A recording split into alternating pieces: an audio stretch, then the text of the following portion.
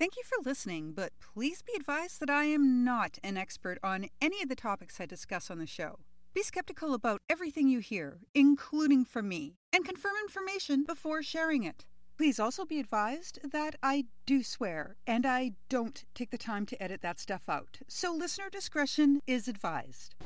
Damaging about 100 homes. The governor of Missouri declared a state of emergency. Very serious situation here in Hawaii. Earlier this evening, the civil defense calling for an evacuation of all low-lying areas because of a tsunami threat. The sky turns black as giant tornadoes touch down. From Nebraska to Texas, apocalyptic scenes as twisted. Hi, I'm Ruby, and this is episode 56 of Living Through Extinction, a short-to-the-point podcast with science, skepticism, environment, wildlife, and ways we as people can be better for future generations. If the last 3 episodes were of less quality than usual, my apologies. I had some family stuff to attend to, and ended up doing 3 in a row, one after the other, in a very short period of time, so that I could be free to solely focus on the family stuff for a while.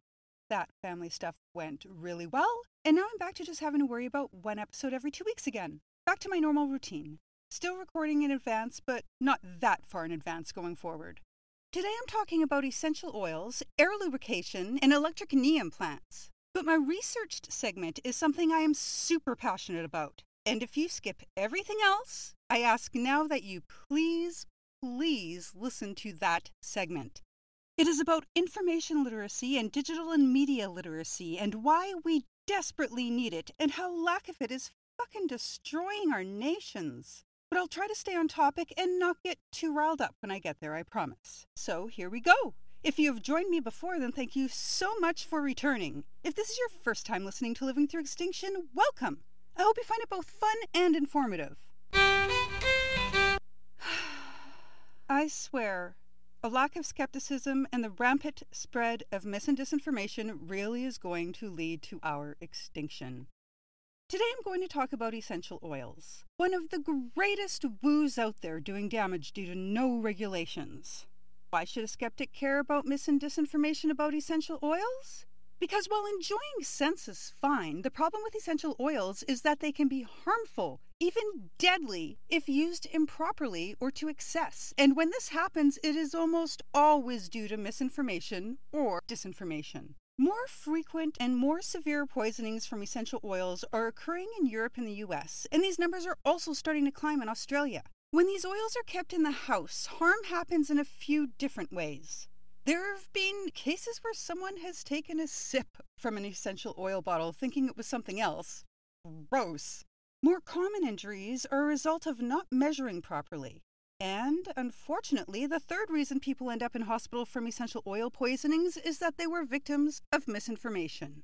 Someone, likely a sales associate, convinced them it was safe, even good, to ingest one of these oils orally or to apply them liberally to their bare skin. There have been many cases of salespeople outright lying to the people they sell to. Essential oils are volatile chemical compounds, which means that they evaporate at a low temperature. They are extracted from plants and used to scent perfumes, soaps, incense, diffusers, so many things. They do not go through the FDA before being sold, so in truth, you really do not know what you're getting. Some people find certain smells relaxing. If that's you, and all you're doing is smelling it on occasion to chill out, then you do you. Just keep it well labeled, out of the reach of children, and don't overdo it. Essential oils are extremely concentrated and can cause severe toxicity, which can come on very quickly. Different oils have different risks, but there are some where as little as 5 milliliters could threaten the life of a child. From July 2014 to June 2018, there were 4,412 cases of essential oil poisonings toxicities in Australia. 2/3 of these cases were children under 15 who are much more likely to experience the worst of the possible side effects of these things. Results of acute toxicity from essential oils can cause central nervous system depression or excitation. And not all harm comes from absorption and ingestion. Inhaling certain oils on a regular basis can cause something called aspiration pneumonia, which acts very much like a bacterial pneumonia and can dangerously obstruct one's airway. When an essential oil is absorbed through the skin of a pregnant person, it will enter the placenta and affect the fetus. Swallowing just a small amount can lead to miscarriage. It's actually recommended that people who are pregnant or who have any medical condition should avoid essential oils altogether unless they have cleared a specific one for a specific use with their doctor. Some essential oils can mess with our hormonal balances. There have been studies done which show that lavender and tea tree oil contain compounds that mimic estrogen and also inhibit testosterone. Lavender is known for assisting with sleep and relaxation, but it can mess you up hormonally. Teens and children should stay away from essential oils for this reason. Eucalyptus is soothing to burns, but can cause seizures if ingested. It also contains compounds called phenol, which can irritate the respiratory tract when inhaled, and this is especially so in babies. Chamomile can help calm some people, but there are some who have severe reactions from this essential oil. Going too far with tea tree oil, wintergreen, or camphor can lead to throat swelling, a racing heart, vomiting, and even seizures. When overused on the skin, many citrus-based oils can result in chemical burns when exposed to the sun. This is a result of these oils containing furanocoumarins, which chemically react to sunlight. There is one woman who rubbed grapefruit oil on her feet because she had been told it would work as an appetite suppressant. It doesn't. She was also spiking her water and her laundry with lemon oil. As a result of all this citrus-based oil, she developed a severe sensitivity to the sun. I'm talking to the point where she would get blisters and welts after just a short time. Overuse of these oils can be extremely dangerous. It can affect your life in very dramatic ways. Don't do it, or at least be careful about it. Mint is a common scent for soaps and other scented products. My son used to make soap, and I can tell you that it takes the tiniest drop of mint to scent a whole lot of soap. Very little needs to be used. When people put a drop on their pulse points in hot weather because they believe it helps to keep them cooler, they're usually putting an entire drop or two directly on their skin. The mint essential oils, no matter what the salesperson tells you, are not meant to be used topically, especially at full strength. Minor issues have been rashes, but more severe issues have been toxicity from absorption. When mint is used in a bath, it can be downright dangerous. I've never experienced this myself, but I've read dozens of anecdotes about people who mistakenly used too much and found themselves freezing in a hot bath and then shivering for hours afterward. There have also been cases of people ending up with full-body rashes after a bath with mint essential oil. Many sellers actually recommend diluting and drinking these oils, a drop or two in a glass of water. No. This increases chances of toxicity, allergic reaction, or even interaction with your current medications. Continued exposure to small amounts, even a drop or two a day, can lead to fatigue and headaches. And then your essential oil seller will likely recommend more oils to assist with those issues which were caused by the oils to begin with. Believe it or not, people have actually been convinced to use these oils in their vaginas for yeast infections. Whoever convinced them this was safe should be charged. The FDA has reported cases of internal burns as a result of this misinformation. Can you imagine? Self-proclaimed wellness advocates have called essential oils, quote, harmless natural remedies that treat everything from minor skin irritations and mood swings to autism, unquote. Wow, that's some pretty fucked up woo they're claiming in order to make sales. As mentioned earlier, they also sometimes say things like, the oils are so pure that they're safe to ingest and can be applied liberally topically. Again, no. One woman who got all of these claims from her salesperson and was completely sucked in really regretted it.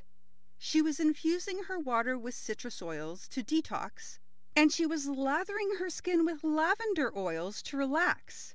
When she ended up with a bad rash and told her salesperson about it, they told her that the rash was a normal part of the detox process and sold her frankincense oil to rub on her rashes. Oh my God, they are such con people. This woman ended up in emergency with swollen eyes and blisters on her face, and the doctors said that she experienced a toxic reaction to the overuse of the essential oils. 4 years later, she still had the physical and mental scars from the traumatic experience.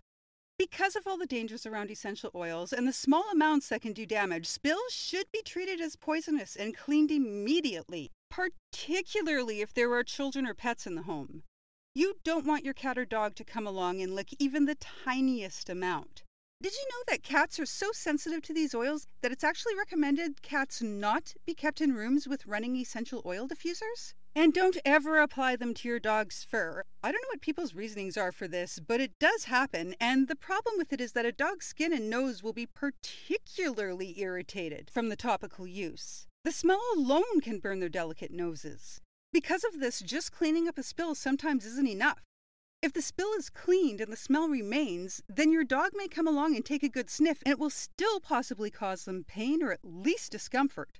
There's a group on Facebook for victims of essential oil burns and poisonings. It's called The Unspoken Truth About Essential Oils. I just like to say this has not been unspoken. Skeptical communities have been pointing these things out from day one. But when skeptics make genuine warnings about a fad that's taking off, nobody listens until years later, after the realities are exposed and the damage has already been done.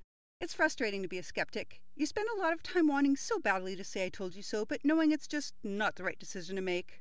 Essential oils are safe when used properly and in minimal doses, and there are some credible uses for them.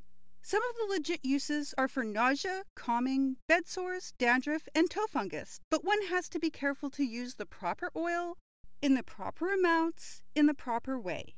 Look up what the safe dose of your favorite scent is. Look into its negative effects of absorption and even inhalation. Go to WebMD and look at the images of the burns from essential oils, which they have published. They can get so bad. When someone who sells essential oils calls themselves a wellness advocate, call them on their bullshit. Wellness often means woo.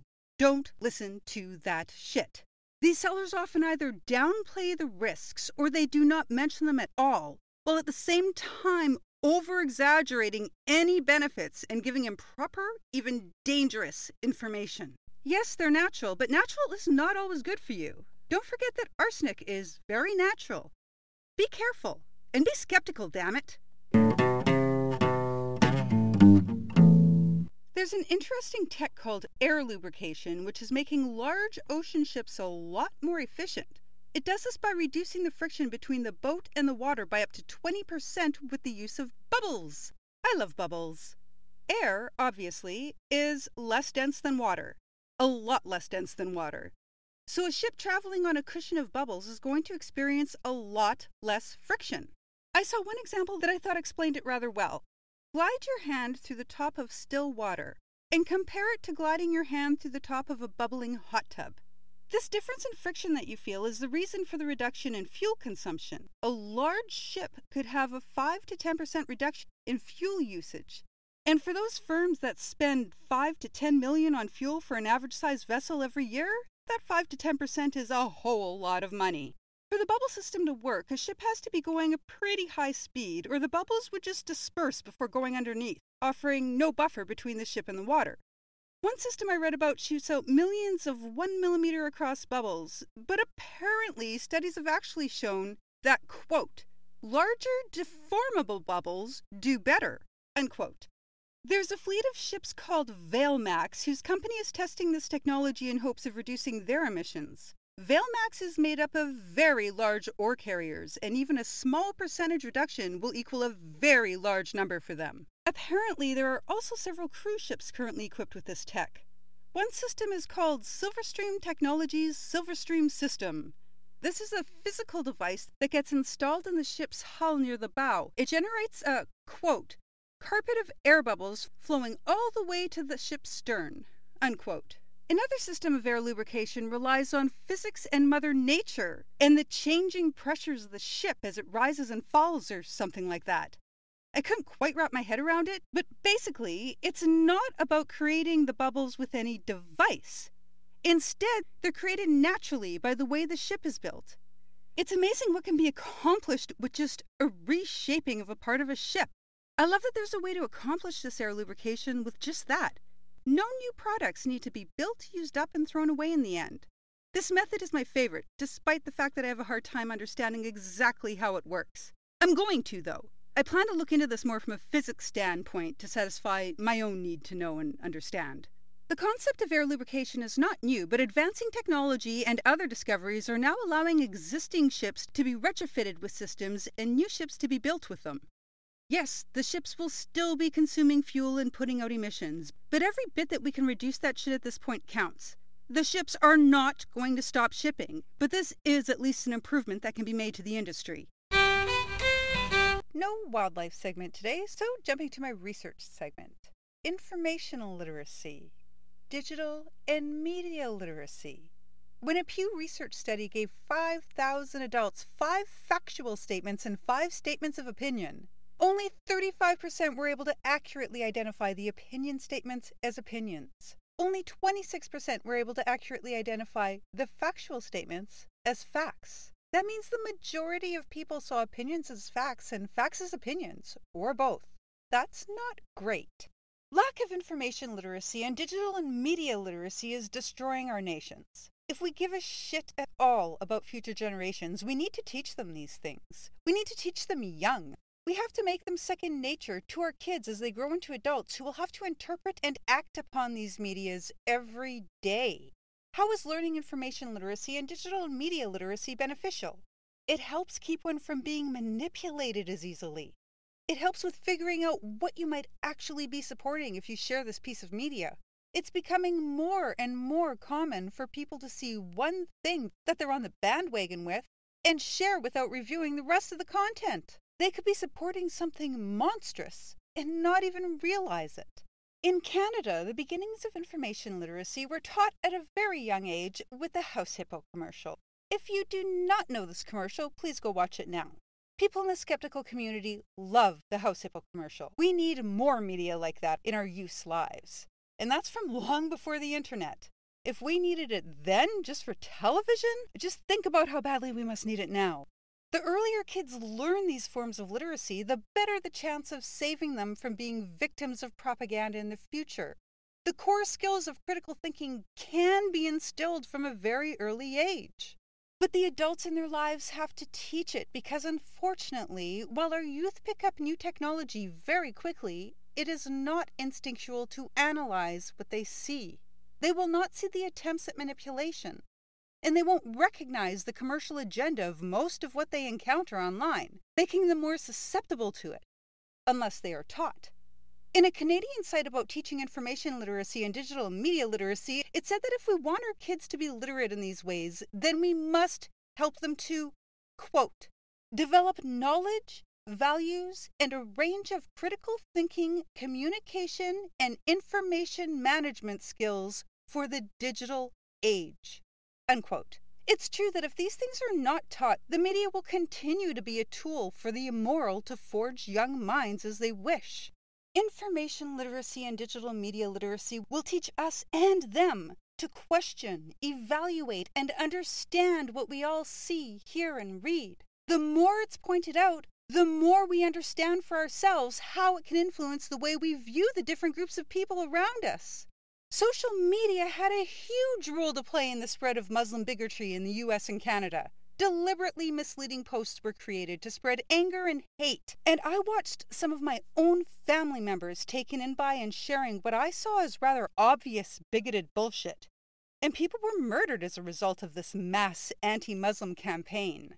Instead of raising kids who further hateful agendas, information literacy and digital media literacy will help them to see, understand, and appreciate people's diversity and differences. Let's raise a generation that does not get sucked in by Facebook quizzes.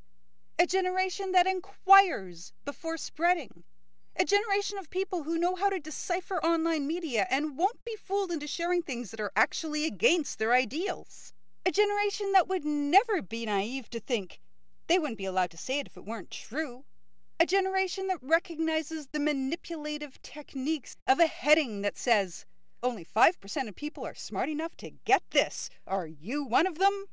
Let's raise a generation that actually knows how to use a search engine like Google, who understand and account for the fact that, thanks to tracking, the first few pages they see will be those most likely to match their current biases and preferences, especially on a personal device such as a phone or a laptop.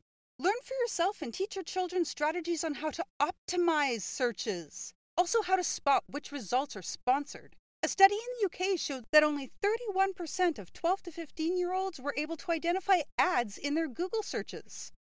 We should want this for our kids. Someone who is taught information literacy will be best able to find, identify, evaluate, and use information. They will know to check for references and sources, and then check on those references and sources. And someone who is taught digital and media literacy will be able to identify faults in headlines, articles, websites, memes, etc. They will know how to evaluate the quality, credibility, and validity of the media they consume every single day. Studies show that 6 out of 10 people will share an article based on the headline alone, without reading any of the actual content. Deceptive headlines are everywhere. I could probably do an entire skeptical segment where I just read headlines, what they imply the article will say, and what the article actually contains. Maybe I should do that one day. A U.S. study showed that 80% of high school and college students were not able to tell the difference between a sponsored piece and a legitimate news story. We need to learn to check multiple sources and confirm that each of those sources aren't carbon copies of each other. Check for completeness of information and check for objectivity. Evaluate if the article appeals to emotion and curiosity, if it sparks shock or outrage. To some sites, the truth doesn't matter, just the clicks. And emotion and curiosity get the clicks. When it comes to websites, let's keep in mind that anyone can create a website or social media account with little effort or cost. Plenty of misinformation originates from these seemingly legitimate websites. If someone uses a website to prove a point, evaluate that website before just buying into it. Read the About page. It may have information that is not obvious on the main pages. Figure out if there's a purpose to this page. Is it selling something? Check the website's history. Has it made major changes in its claims without explanation? How much of the site is opinion and how much is backed up with sources and references? Are there a lot of advertisements? Who are the authors of the website? Are they credible? Educated in the appropriate areas? Is the information being presented based on current data, or is it severely outdated? Has new information been revised that is not included? If a study is cited, go read the study. Confirm it actually exists and actually says what they claim it is saying. Misrepresentation of studies also happens all the time. And my favorite? Is it satire? Oh my God. I can't tell you how many times I've had to tell someone that the article they were showing me to prove their point came from an admitted satirical site. That means the articles are fucking jokes. Yet people still get sucked in. Being able to tell the difference between opinion and fact is a great tool for anybody. Content creators will blur the lines by mixing facts and opinions into whatever it is they're creating. Often their goal is to fuel some sort of outrage because that gets reactions, clicks, views, plays. We can practice looking for statements that are made to appear factual but which are actually opinions which favor a specific perspective. Any media that cares more about stoking anger, fear, and hatred than real reporting of objective news should be avoided. You will not get facts there.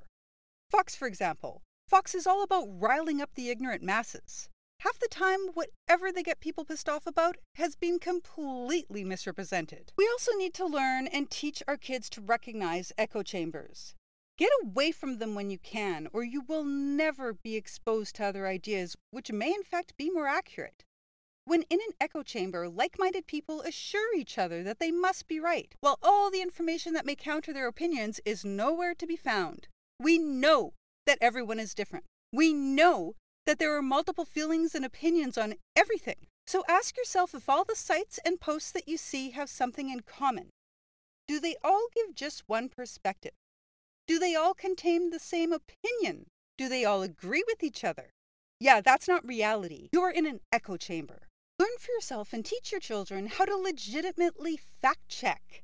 Since the reign of Trump, anti-fact checkers are rampant. These people insist that it's impossible to know which statements are true. These people are either lazy or dishonest. Too lazy to learn something new or too dishonest to care because they want to stand by their stance. That's called willful ignorance, by the way. Fake media has been a skeptical term for ages. Fake news is something that came from Trump. Respectable fact-checking sites which stay completely unbiased are now called left-wing extreme sites. Again, that all stems from Trump. No one ever told so many untruths in the public eye before Trump, so it seemed like every story and every fact-checking site was about him. He didn't like that, so started touting them all as left-wing liberal sites, which none of them are. They have always debunked myths from both sides. It's just once Trump came along, he gave them so much material that drowned out everything else and made it appear that they were going after someone specifically, when in reality, that's just how untrue every word that came out of his mouth was. I have actual relatives who believe the whole, look at how the rape counts have gone up in Sweden since they started allowing the Muslims in, bullshit. When I asked for a source other than Trump, one said he saw it on TV and the other said, I saw it too, to back him up. I think they actually thought they were making acceptable arguments. As a skeptic, I was pretty blown away that they'd been taken in so hardcore. But that's the power of actual fake media for you, not fake news. Like Fox. Just because they call themselves a news show does not mean they report news. Fox has always been a Christian right propaganda show. Skeptics saw that long before Trump came along. I was pleasantly surprised to see Canada is considered a leader when it comes to information and digital media literacy. I mean, we did have the House Hippo commercial. But there are free sites here where we can learn all the basics and even take tests to spot problems in websites, articles, and more. And this shit is free. Look up Historica Canada Digital Literacy Education Guide. It aims to, quote, give students of any age the skills to assess content, quality, and consistency of what they read, see, and hear, unquote. And the teachings, quote, draw on historical examples of disinformation to provide a media literacy framework for the 21st century media, unquote. There are guides and worksheets to help you learn how to weigh sources, facts, and opinions free. If someone cares about what's true and not just a political standing, then they can learn to discern it. They can learn to tell fact from fiction. It just takes a little time and commitment. And if you don't want to do that, that's fine, but at least listen to those who do. Someone who studies information and digital and media literacy will know more about how to interpret media than someone who does not. That's just how these things work. A person does not get to have an opinion on something they never bothered to learn anything about. As Harlan Ellison said, quote, you are not entitled to your opinion. You are entitled to your informed opinion. No one is entitled to be ignorant, unquote. That's one of my favorites. These online lessons will not teach you what to think. They will show you how to think and evaluate things for yourself. Even if you skip the lessons and tests and go straight to the evaluations, that can be helpful too. An example of these evaluations would be where they show you an article or a website and you're to evaluate if it's genuine, scam-related, etc. When you get it wrong, it explains why. It's a good way to practice fake media spotting techniques. The more we do it, the more we pick up what to look for. We should be fighting against the false perception that these things don't matter. And I am. These aren't just memes. They have actual influence on what we think and believe, causing major social and political implications, and they are doing legit damage to our fucking democracy. Responsible people can avoid adding to our diminishing democracy simply by evaluating the source, content, and message while considering the intended audience of the media. This is a skeptical way of looking at these things. A meme is not a fact or a truth. It is a man-made thing, often worded very carefully, even deceptively, in order to instill and spread anger and or hate. Fake media is designed to cause outrage and shock, often for the purpose of shares or clicks. It is usually either selling something or trying to spread a social agenda. Don't be part of it. Decide you're going to be better than that. Don't be taken in by it. Decide you're going to be more aware than that. Find out exactly what it is you are sharing before you start spreading it. You could be supporting and assisting in a massive atrocity and not even realize it.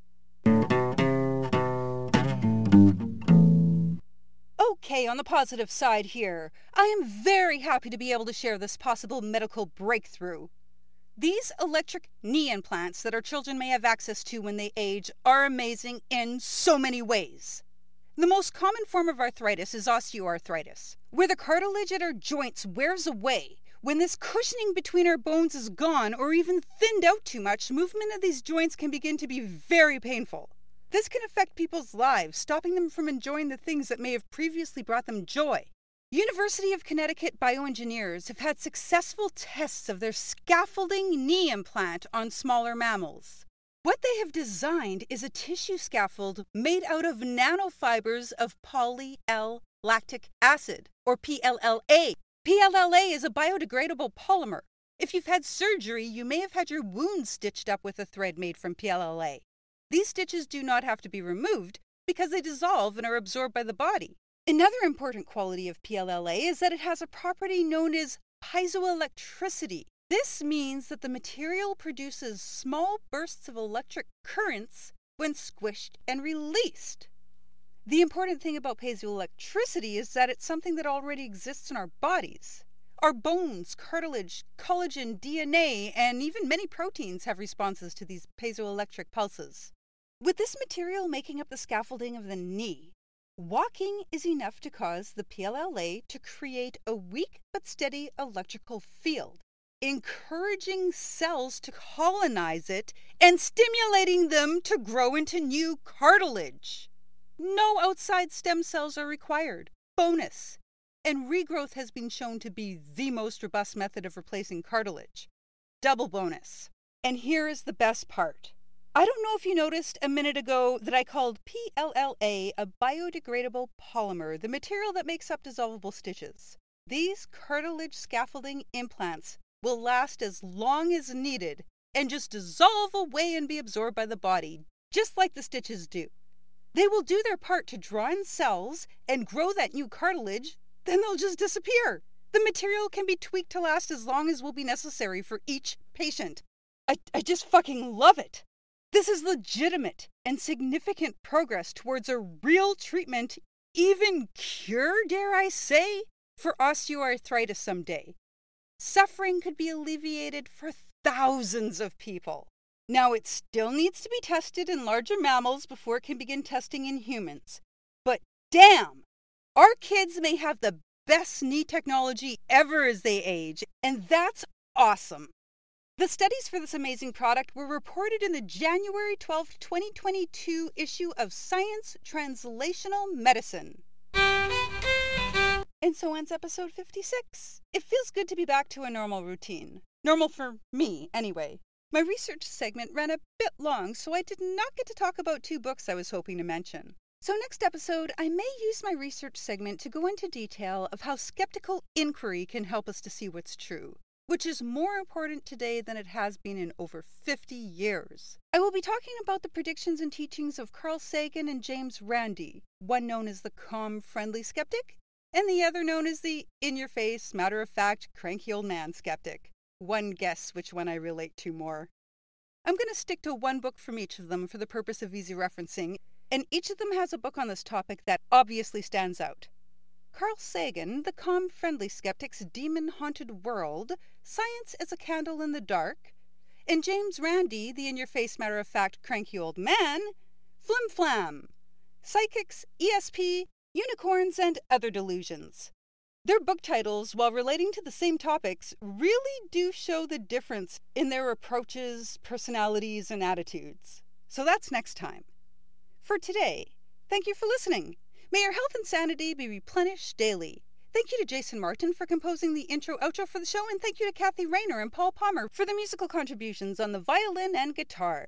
I hope you will join me in 2 weeks for episode 57 of Living Through Extinction. About 100 homes. The governor of Missouri declared a state of emergency. Very serious situation here in Hawaii. Earlier this evening, the civil defense calling for an evacuation of all low-lying areas because of a tsunami The threat. sky turns black as giant tornadoes touch down from Nebraska to